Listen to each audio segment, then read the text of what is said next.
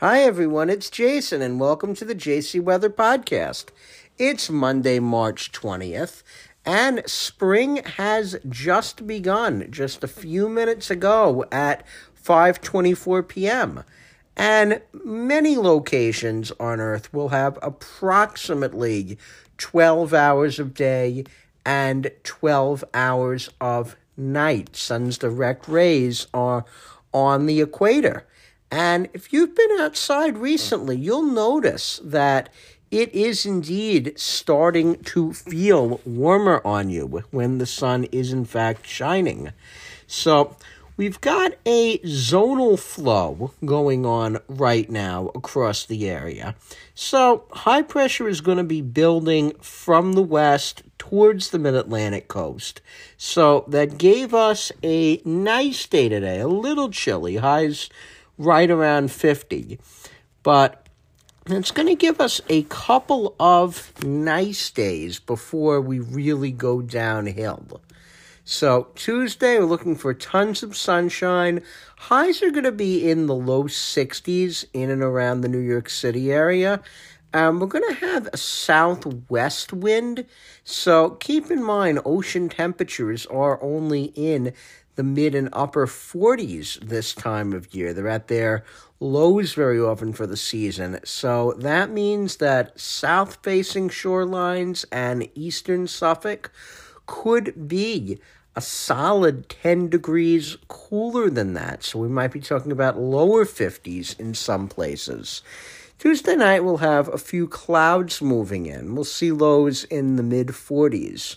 And we're going to start to see a ridge develop in the eastern U.S., but it's not going to be developing that far to our north. It's going to be weak. So we're also going to see a stationary front set up not far away. We'll be on the warmer side of this boundary, but we're going to be dealing with the typical gloom and showeriness of spring in New York. So Wednesday, call it partly sunny. I'm going to be going downhill through the day. Highs will be around 60, and we'll have 20% chance of a shower in the afternoon. And Wednesday night will be mostly cloudy, more spot showers, maybe some fog. Those will be in the upper 40s. Thursday, showers turn a little more widespread with that frontal boundary. Again, highs will be near the mid-60s in some places, while in other places across the East End, highs may be relegated to the low 50s. And we'll have showers on and off through the day, and even into Thursday night when we drop into the upper 40s.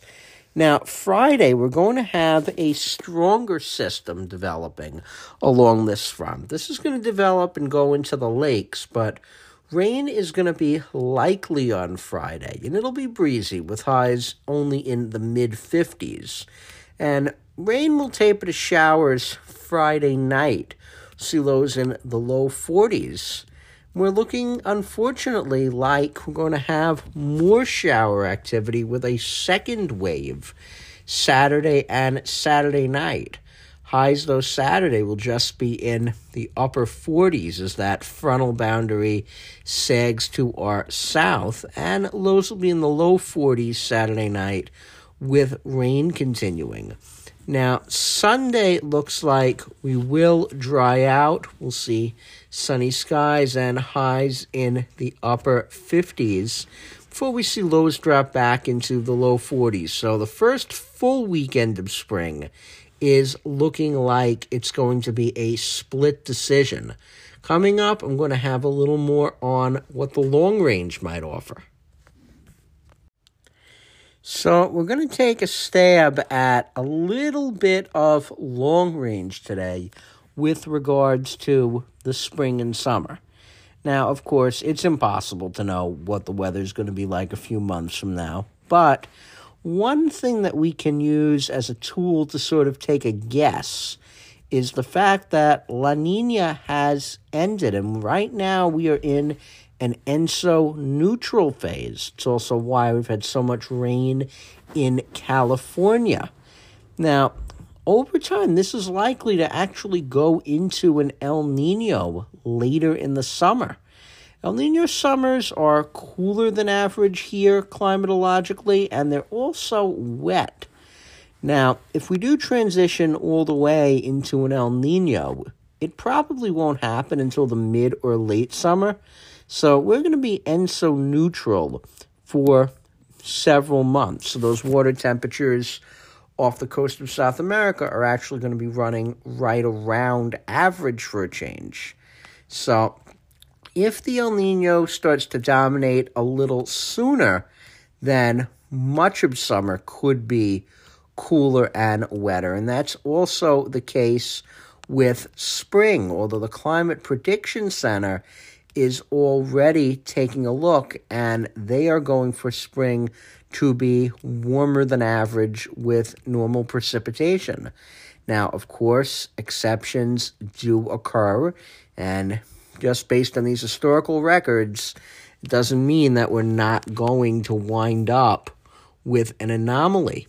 Also, some good news, El Nino summers usually have more wind shear in the tropics and subsequently a less active Atlantic hurricane season. And the last 7 hurricane seasons have been quite destructive. Now, it only takes one hurricane in the wrong place at the wrong time to make a destructive season, but hopefully that won't be the case this year.